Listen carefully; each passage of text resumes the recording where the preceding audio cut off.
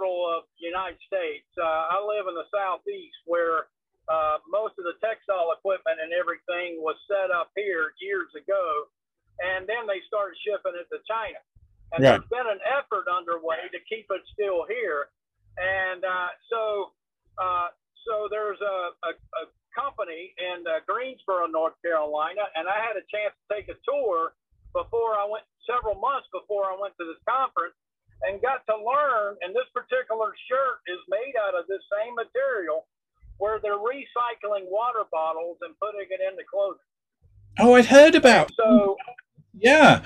Okay. yeah, You've got 20 million that's bottles. being Yeah. so the guys from Michigan who were crying about this, and all the 300 or 400 attendees were there, and my buddy and several other people were like, "What are you doing on the phone?"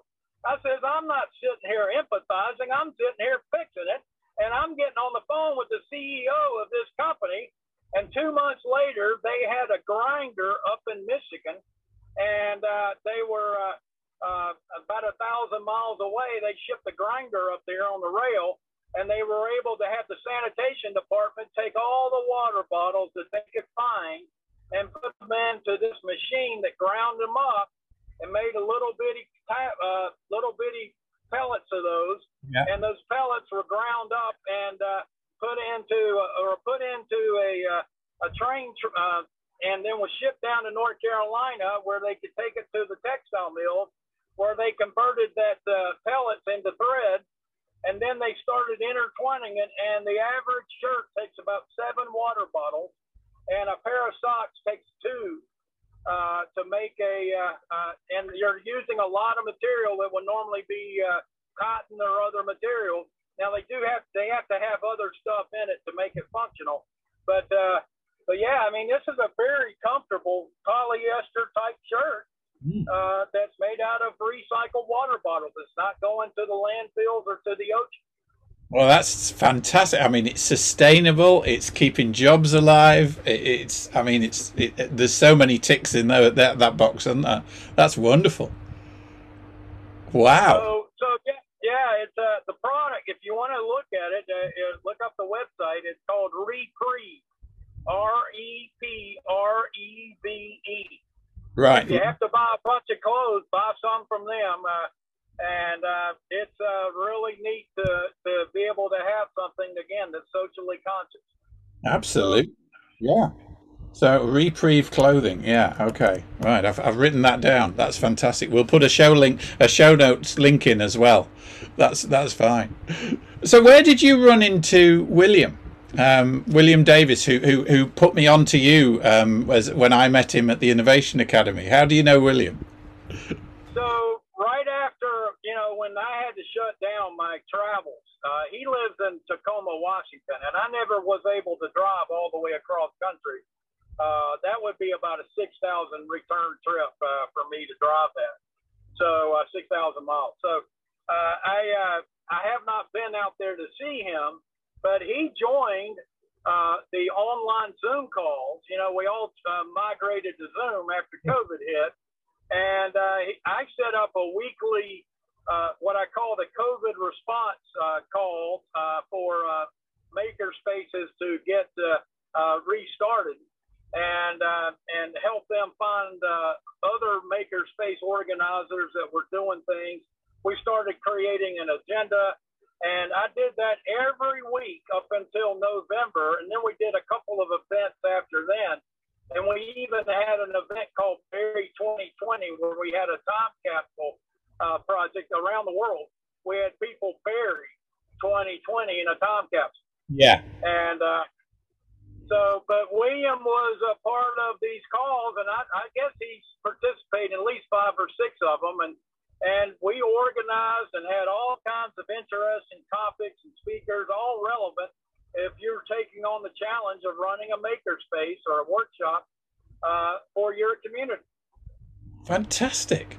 Yeah, because and that's why he's been taken on by the Innovation Academy, to actually provide a physical, space for people to actually create stuff, which I think is going to. What's neat about, and what's great about William is he doesn't just know what he's done, he now has access through the Nation of Makers to a whole bunch. Your community is so lucky to have him.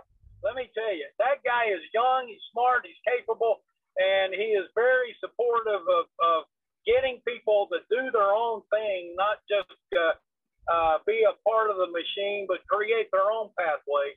And he is incredible. So he is going to do a fantastic job for you. And I am thrilled that he connected me to you.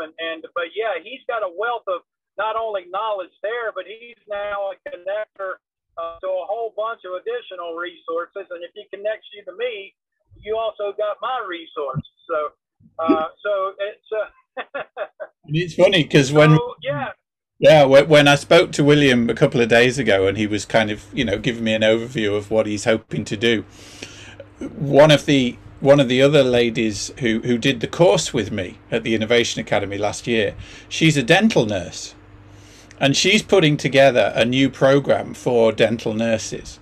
And I said to her, I said, well, why don't you talk to William and get the dental nurses into his makerspace to kind of, I don't know, take a mouth brace or something and create it in a 3D printer or whatever. I mean, wouldn't that be amazing to kind of actually? It's already happening. It would be great for that community to do it. Yeah. They're doing that already here. I ran into a dentist that was telling me how he uses a 3D printer to make crowns. Yeah, I'd heard this, and I thought, well, that would be great for a course, wouldn't it? To show people on a dental course, like, how does that work, and how do you actually do it? Wouldn't that? Yeah. So it's all. How do you scan the mouth? How do you design it? How do you do all that? Yeah. That's essential to 21st century dentistry, is to learn how to do that. So yeah, that's great. I'm glad. Yeah, put William to work. Come up with other crazy things. Because crazy is the unconventional is where the opportunities are. Yeah. That's why I tell people we got to lower the bar to crazy. Yeah, absolutely. I love that line. Lower the bar to crazy. Yeah, that's absolutely where we are. You've described yourself, as a maker's maker, and we've got this phrase maker spaces. I don't know what a maker space is. It's a new term to me. Tell us what a maker space is and why that's important. Well, when they were trying to develop this, and this really came about from a guy that was creating a magazine, and they wanted to call it a hacker space. And hackers have been, that's not the word you want to have out there. In fact, that was what they were going to call the Forge in Greensboro, was a hacker space. And, if you read USA Today or any of the London or whatever Times, they're talking about all the exploits of all the hackers stealing credit cards and all that other stuff. And but what they needed to do is, in workshop was not a sexy word. No. And industrial is not a sexy word. So they tried to attract the educational market, so they call it maker space. But it's just another term for a workshop. That's all it is. Okay. It's a place to create and build. You were telling me a story earlier on about a 6-year-old and how you helped him create a little stool kind of thing with screwdrivers and just a couple of L brackets and stuff like that, and some wood and some paint. So some of it is basic tooling and basic kind of skills around physical tools, but then you take that all the way up to quite complex stuff with computer numeric control and laser printing and cutting machinery and stuff like that. So there's quite a range that you're talking about here. Yeah. So when I got them ordered the makerspace from CNC, Morris CNC helped me set this up, and when I ordered the trailer from him, it came pre-packaged with the CNC, the lasers, the 3D printers. I realized we needed to add some other things because the kids were lacking in so many other areas that were way, and the industrial 21st century technology was way above them. So I needed to do both. I needed to teach the manual skills, the life skills, teach them how to read maps, teach them how to do things that we took for granted growing up, and then because they don't know if GPS is going to be there or not.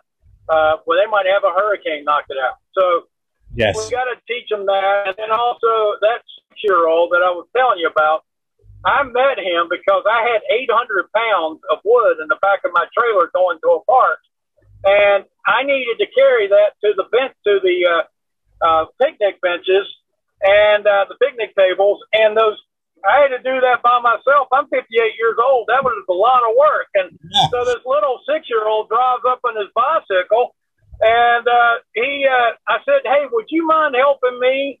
And his smile on his face, he was now useful, and he was not bored, and he literally sprinted from about 100 feet each way with an armload of wood in his hand, taking it back and forth till it got done. And I asked some teenagers to do it later, and they did it grudgingly because they wanted to go play basketball. Yeah. And they didn't see any need to learn this stuff because they were going to go to the pros, and they're only 5'8". So if they were 7 foot, I'd say, yeah, you got a chance. But anyway, it was just really refreshing, and that's why I really love working with all ages. You don't know really what you're dealing with until you're dealing with them, and the little ones will surprise you. I had a 7-year-old right out here carry a 50-pound hammer for about 80 feet by himself. Now, he had to take some breaks, but he was built like the Hulk. This little 7-year-old was a really strong little kid, and he took it all by himself, and he was incredible. So I love, and the sense of confidence and achievement that they get by doing this stuff, and they know that they help somebody. That is what we need to build on, and not just throw them on a TV screen or a phone and say, "Hey, occupy your time. I don't have time to mess with you." Yeah, that's how we're managing our kids nowadays, and that's why they're getting so dependent on that they don't learn how to do anything else. Unbelievable. You've in the introduction, we kind of said you've got Shawnee and Cherokee blood. I mean, I have no idea about the political situation with the Indian nations and things. I mean, we only get little bits and snippets and stuff. But is there more of a challenge if you are, of First Nation ancestry, if you like, around education, around getting skills and that kind of stuff? Because you're going out to the Navajo Nation, aren't you, on your trip? Yeah, they were deeded, the properties by the United States government that on their ancestral land to be out there. So they feel comfortable being there. And because of the remoteness of it, they have limitations on what they're able to do out there. But they're very capable, very, very capable. How I got reconnected to connected to this particular group was at the 2015 Congressional Maker Faire in Washington. I try to be up in Washington because if you're out in the hinterlands of around the country and you don't see what's going on there, you might miss out on stuff. You don't really know what's happening.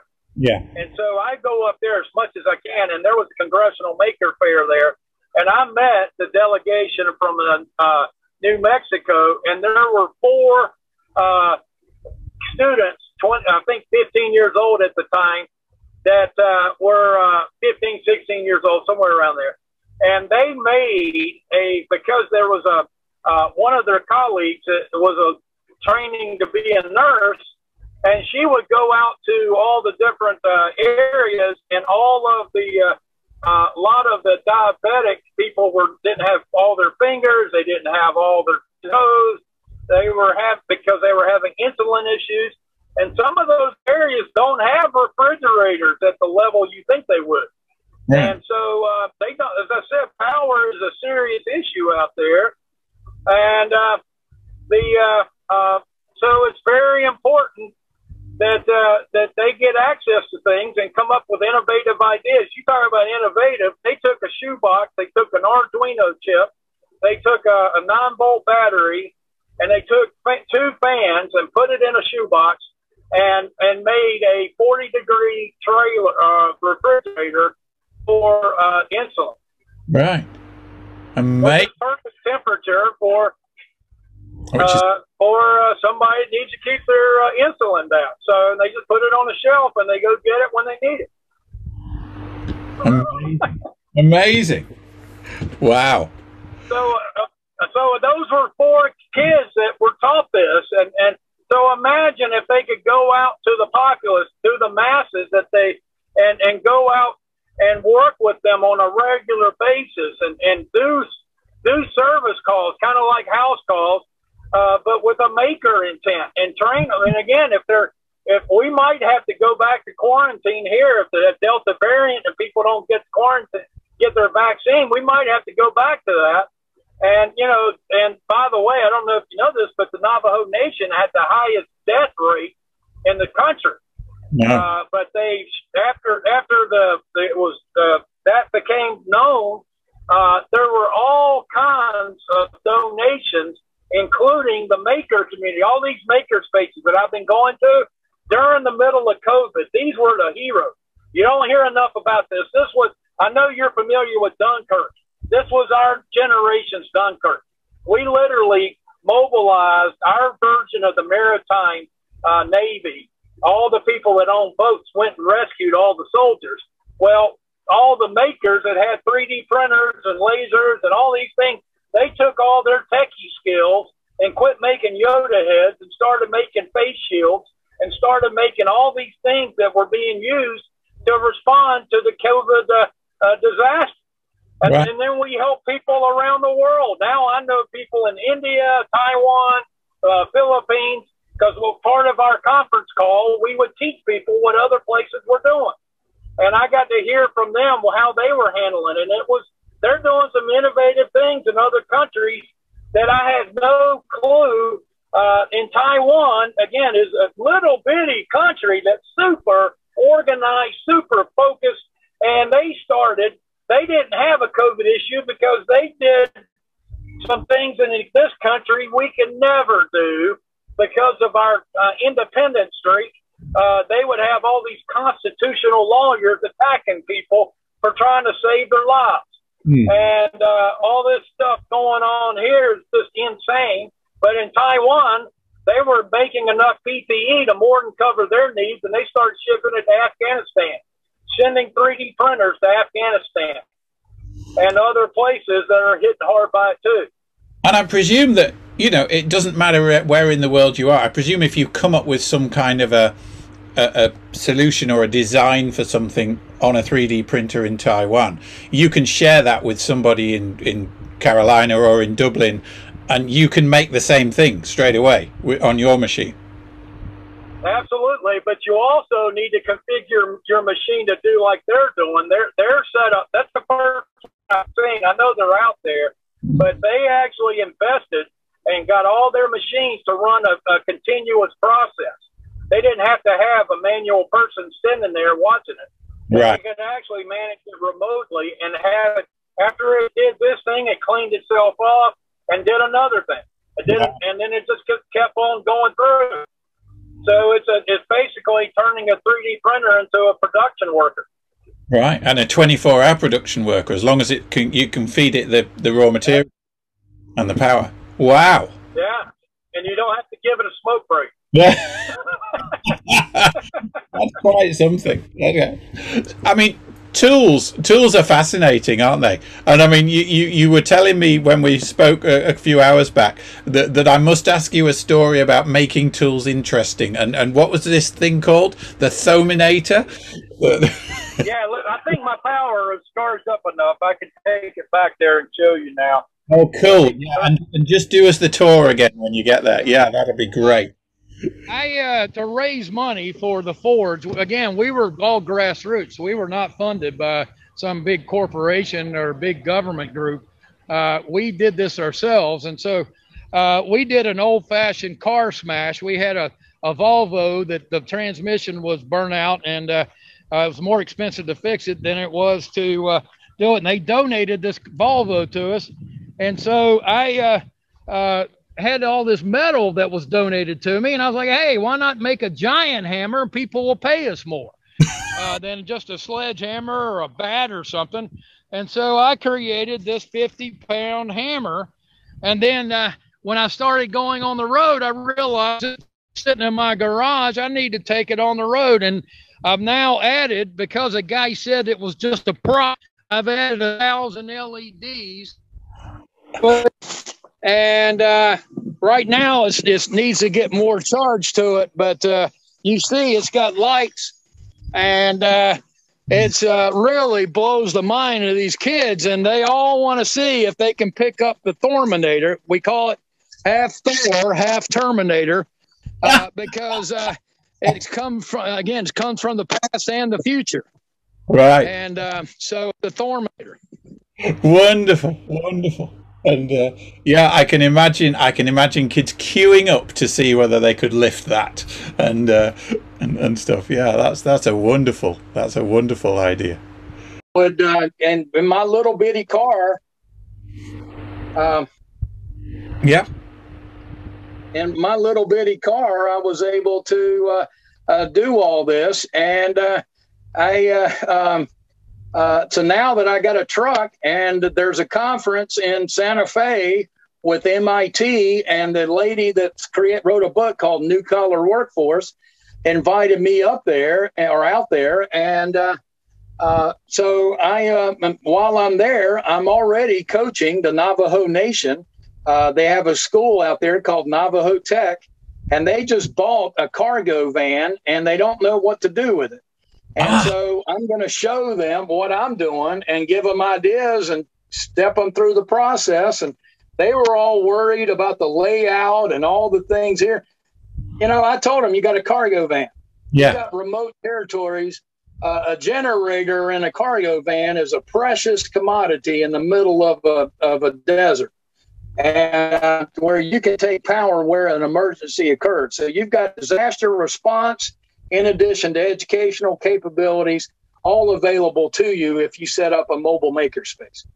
So it's very important that that they implement these. And I'd love to get them so motivated that they go out and invest in a fleet of these. Yeah. Now, I mean, in Ireland, we've got kind of, towns close to each other. I mean, you can drive from one side of Ireland in 3 hours, to the other. It's a small place. You're not talking about this, are you? I mean, you're talking about people who are living a long way away from each other. Kids have got to travel a long way to get to a school or whatever. You're talking about moving the education to the kids rather than the other way around. And to the adults and anybody else. Just have it on a rotated schedule. They go once a week to this little community, and they go to another day, they go to another community. Just bounce around and give them plenty of projects to do while they're at home. And then the next time you see them, they've advanced to another level. Okay. And I mean, okay, so when in 2014, when you did the Forge thing, you kind of, you got 50 odd people into work. When you're going around and you're doing this training, if you're aiming this mostly at children, is this aimed at kind of helping people into the job market, or is it just kind of getting their heads into the space that this is something they can do? Well, again, you're kind of you focused on children. Children is definitely an area of need, but also we've got youth offenders out there that cannot go to school. They cannot be physically on the campus because they would be breaking a law because of safety concerns for whatever violation they committed. Okay. And so there's opportunities where I could go out and work with communities of youth offenders and get them up to speed and learning, because I don't know how you treat them in Ireland, but here we don't know what to do with them. So they take them and put them out in the woods and teach them survival training. And then they come back and they don't know how to work in society. They know how to go off and be by themselves. And that doesn't help. Or they teach them karate or boxing. So you're weaponizing the felon or the criminals already with skills that aren't necessarily going to advance them. So that's going to probably get them in more trouble. So what I'm trying to do is teach them how to work, teach them how some of the modern equipment, some of the advanced technology that the 21st century is going to depend on, and get them acclimated to do that, and get them so saturated in what their opportunities are that they forget about whatever got them in trouble. Yeah. Yeah. Wow. I mean, it's a brilliant vision that you're not, and it's not just a vision. I mean, you've made it a reality, and you're making it a reality. Oh, yeah. Which, I mean, fair play to you. Tell me about the water bottles. Well, I alluded to this, everybody, in a previous discussion for this, but I didn't tell him what really happened. So I attended an engineering conference in Washington, D.C. several years ago. I think it was about 4 now. And while we were there, there was some delegation from in Washington from Michigan.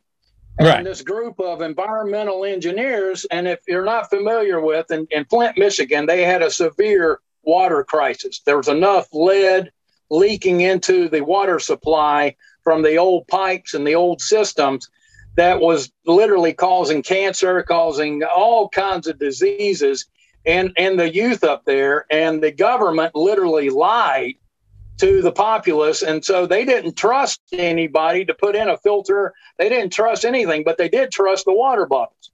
So they went through 20 million water bottles was given to the populace in Flint, Michigan. And they didn't have a system or a process to collect the water bottles. And so they were flooding their ditches. They were flooding their estuaries. They were flooding the whole community with trash. And as a result, and I'm going to have to move to my vehicle because I've lost power. So there we are, Makerboro, USA, and this is the truck, and then Makesboro. It's Makesboro, USA. Makesboro, yeah, fantastic. Mobile Maker. So I'm working with the Nation of Makers, the Fab Labs, the New Collars, the Maker Depot Academy, Forest CNC, and Makesboro, USA. If you can dream it, you can do it. Yeah, love it. So, and you had this designed for you, and you've got this is the CNC machine. Yes. Yeah, a computer numeric control. So this is basically hooked up to a computer and can etch and cut things on a bed. Basically, is that about right? Absolutely, it's made a coaster here. Yeah. So you etch that circle out, and then you can burn in designs and stuff like that as well. Yeah. Yeah, this is my grandson. All right, look at that. Yeah.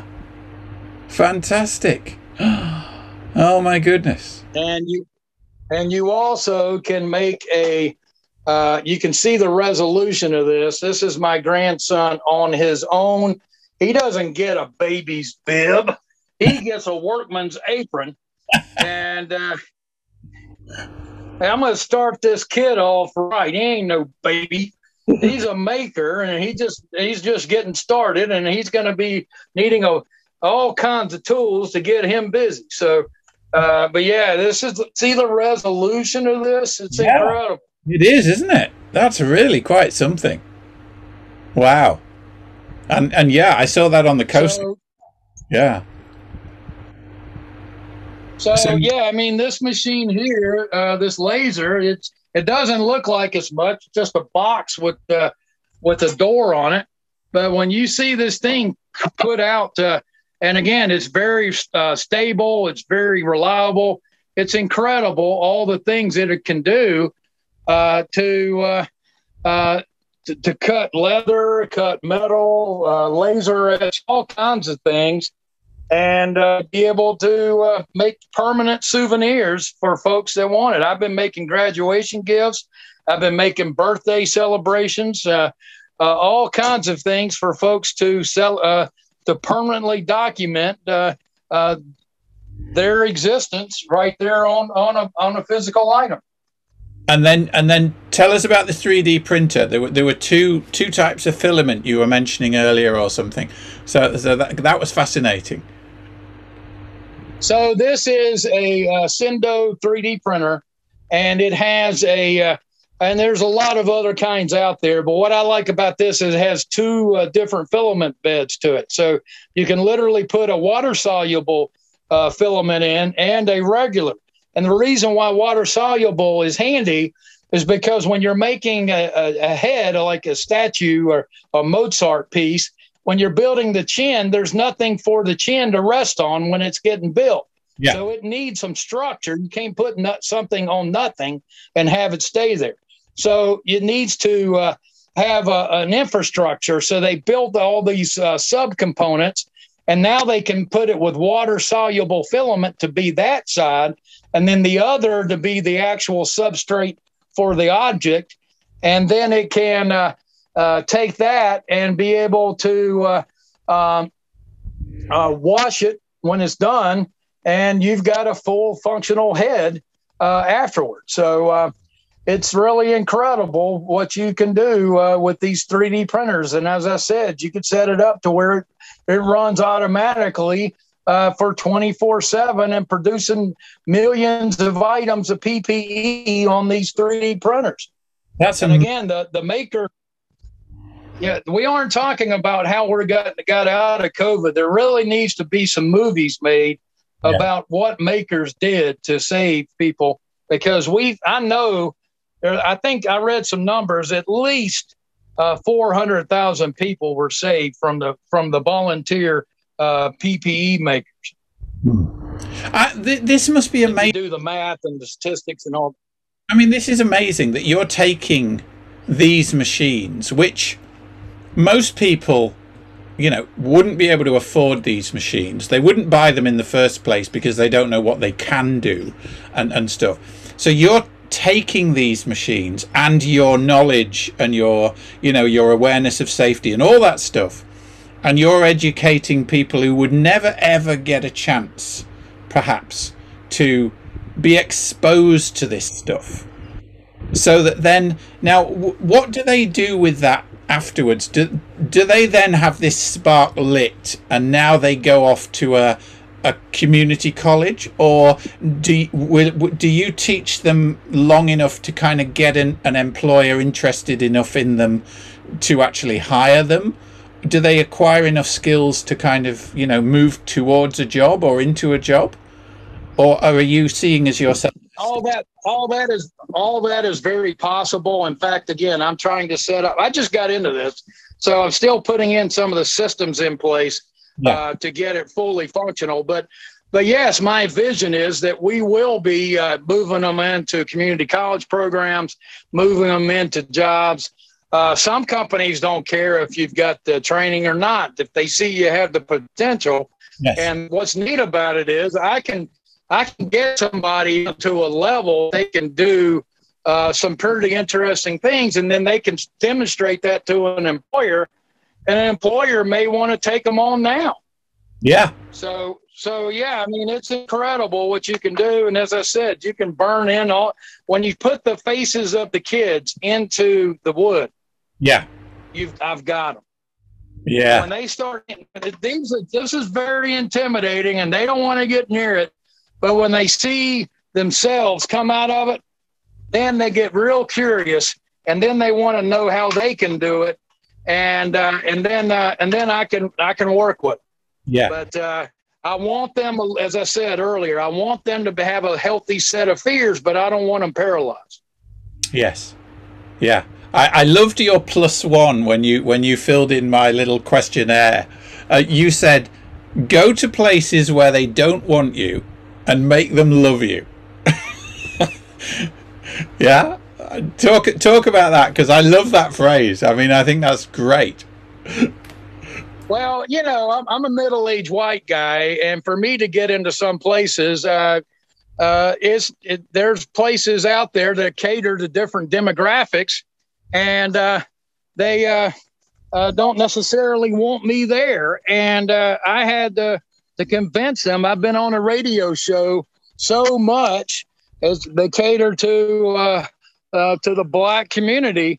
And these are wonderful folks. It's a real neat radio station. Now they call me their white brother, and they love. And in fact, when I get back from this trip, I'm going to be giving them a day by day blow as to what happened and how we can take some of the things I learned and put it to use here. So, yeah. But yeah, I mean, those are the things where you I think it was Groucho Marx, or I can't remember. Actually, no, it was Mark Twain that said this. I don't want to be a member of a club that would like to have me as a member. It's that same concept. I want to get into a place that would normally not let me in. Yeah. And you make them want you in. Now, you just didn't you? Because again, before I realised that I hadn't set the recording button, you got a pretty prestigious award yesterday, didn't you? Tell us what happened yesterday.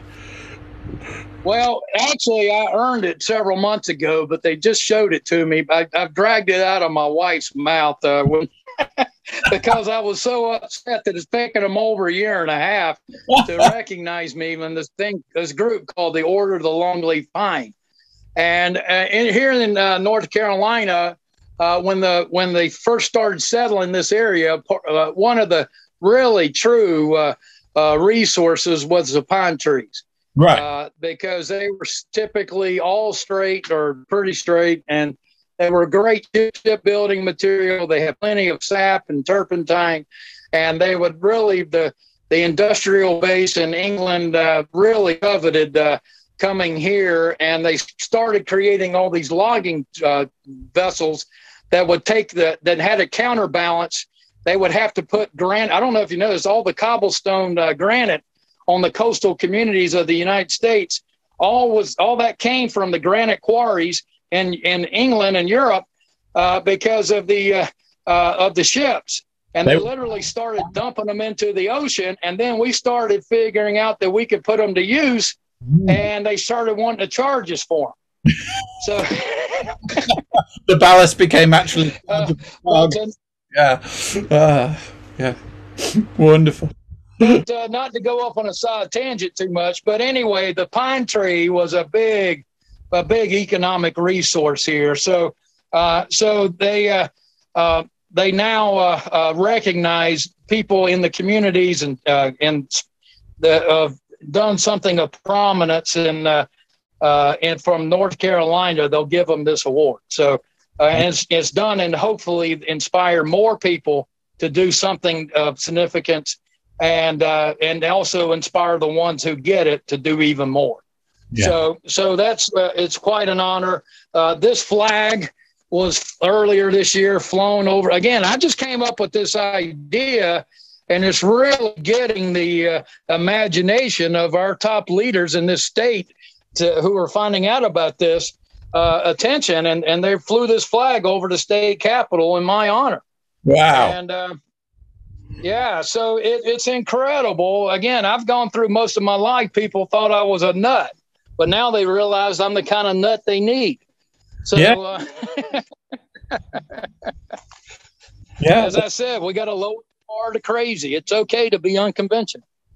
So this is the laptop desk that we referenced before, where you have the L brackets. And again, some of these kids didn't know how to put these things together. Right. So how to use a screwdriver. Yeah, turn the phone around or flick the camera. That's it, so that we can see it. There we go. And this is your 6-year-old who made this. Yes. And show us the top, because you got him to paint it as well, didn't you? I think so. Yeah, he did. He put his own little fingerprints to it and had fun, and it's really cool. I love this kid. In fact, I'm getting him his own laptop. Brilliant. That is just fantastic. I mean, you inspired him, didn't you? And I love the story that, you asked him to help and he became part of, the job that he did more than the people that were supposed to be there. I had a kid that was that I technically was supposed to be there, and he was on his headphones, and I had to get him to turn off his video game and to pay attention to what I was doing. Yeah. Whereas this little 6-year-old shows up and boom, he's like an incredible resource. So wonderful. So when are you heading off? And I'm almost. I mean, you know, I want to rerun when you get back. We've got to hear about the trip. We've got to hear more about this stuff. You know, at some point later on. So, I mean, how can people find out more about, you know, what you're involved with and how this evolves? Are you going to set up a website? Will there be a YouTube channel? What are you going to do? I'm going to have MakesboroughUSA.com. We'll have YouTube videos. And if anybody wants to, you can post up my email. People have questions. If they want to follow our journey, we're going to be putting it up there. We're going to be YouTubing it the whole way. Right. But here's my route, if you want to hear it. So August 1st, my YouTuber's driving 5 hours to get here, and he's going to be sitting right here. He's 16 years old. I met him. I love this kid. I met him up in Congress when he was 9 years old, and here he is 16 now. And he's going to be riding with me, and I don't want him to drive, but he'll be kicking me in the ribs in case I go to sleep. And he'll be YouTubing the whole journey. And so he's coming 5 hours to get to me, and then we leave August 2nd to go to Asheville. I'm in Asheboro, North Carolina, which is the center of North Carolina. And then I'm going to Asheville, which is the western part of the state where the mountains are. And then we're crossing the Appalachian Mountains and going to Knoxville, Tennessee. And then we're going to Nashville, Tennessee. And then we're going to St. Louis the next day.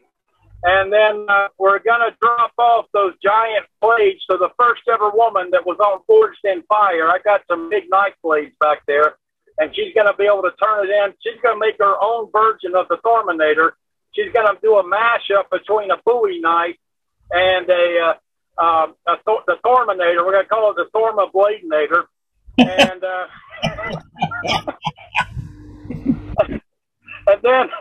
and then we're going to Kansas City, and we're going to meet with some folks there. And there's a great space there called the Hammer Space, and I really love the organizers that run that. And then we're going to Omaha, which it's kind of neat. They came up with the idea of doing a mobile maker space about the time I did, and theirs is a little bit bigger than mine, but and so we've been collaborating on what we can do. They're in Omaha, Nebraska, and they're the ones that are refurbishing laptops, and I'm buying 10 of them for $100 and each, and going to be taking them back and dispensing them to people that need it here. And then we're going to Wichita, Kansas, and to a maker space there, and they're looking at even inviting. There's like 14 maker spaces in that region, and they're looking at getting them all to come in and meet me and share some of their best practices, having kind of a maker conference during that event. And then we're going from there to Denver, and we're going to actually Loveland, Colorado, which is north of there. And we're going to pay homage to a guy that actually built satellites for NASA who died with an aneurysm last year. He was a real special guy. We're going to pay tribute to him, and then we're going to brainstorm and figure out other ways to make the maker movement better there in Colorado. And then we go from there to Santa Fe, which is the kind of a hub for MIT's Fab Lab conference that they're having, and they're going to have numerous discussions about the future workforce and what we can do and how maker spaces mobile maker spaces can make things better, and it should be quite interesting. And then while I'm there, I'm going to meet with the Navajo Nation. That there's actually a school there called Navajo Tech, and I'm meeting with those organizers, and I'm already been coaching them. I've been on the phone with them for about 3 or 4 hours already. And then we're going from there, we're going to Austin, Texas, and then we're going to Houston, Texas, and then we're going to Dallas, Texas, and then we're going to Shreveport, Louisiana, and then we're going to Hammond, which is where Hammond is north of New Orleans. And I'm going to be meeting, this is a special guy, and this is something, again, the volunteers, people know that there's a lot of problems that are past the capabilities for the professionals. So we've had citizen people come together and mobilize their capabilities to do more to complement the efforts of the professionals. Right. So there's an organization that was assembled after Hurricane Katrina called the Cajun Navy. And there's the guy that calls himself the Admiral there is meeting with me, and we're going to figure out how to use mobile maker spaces to complement his efforts. Brilliant. And when he goes out, having a generator and a trailer and a whole bunch of other equipment that would be used to fabricate things on the fly is a powerful mechanism. Yeah. And so we're going to be there, and then we go down to meet a maker and a maker space in New Orleans. And then we go from there up to Birmingham, and then we go to Chattanooga, and then I go home. I should hope you do. That sounds like an absolutely exhausting trip, but it's going to be so fascinating. Yeah. Well, you know what it's going to do. I'm going to be so energized spiritually from going to this, but be so physically tired that but it's going to just charge me up. The adrenaline's going to kick in, I hope, and keep us going. And again, I'm actually paying for the flights of 2 people to be a part of this. I got a kid that's flying in on the back leg of this to kick me in the ribs on the way back. So anyway, we're going to be doing our best to make it happen, and again, to try to inspire more to do more, and get more to quit just ordering stuff online or going to the grocery store, but start going or to Walmart, the big boxes, and go make their own stuff. As I said, we're going to make our own air conditioner out of a battery operated fan, a 5-gallon container, and a bag of ice. Yeah, that's brilliant. I love it.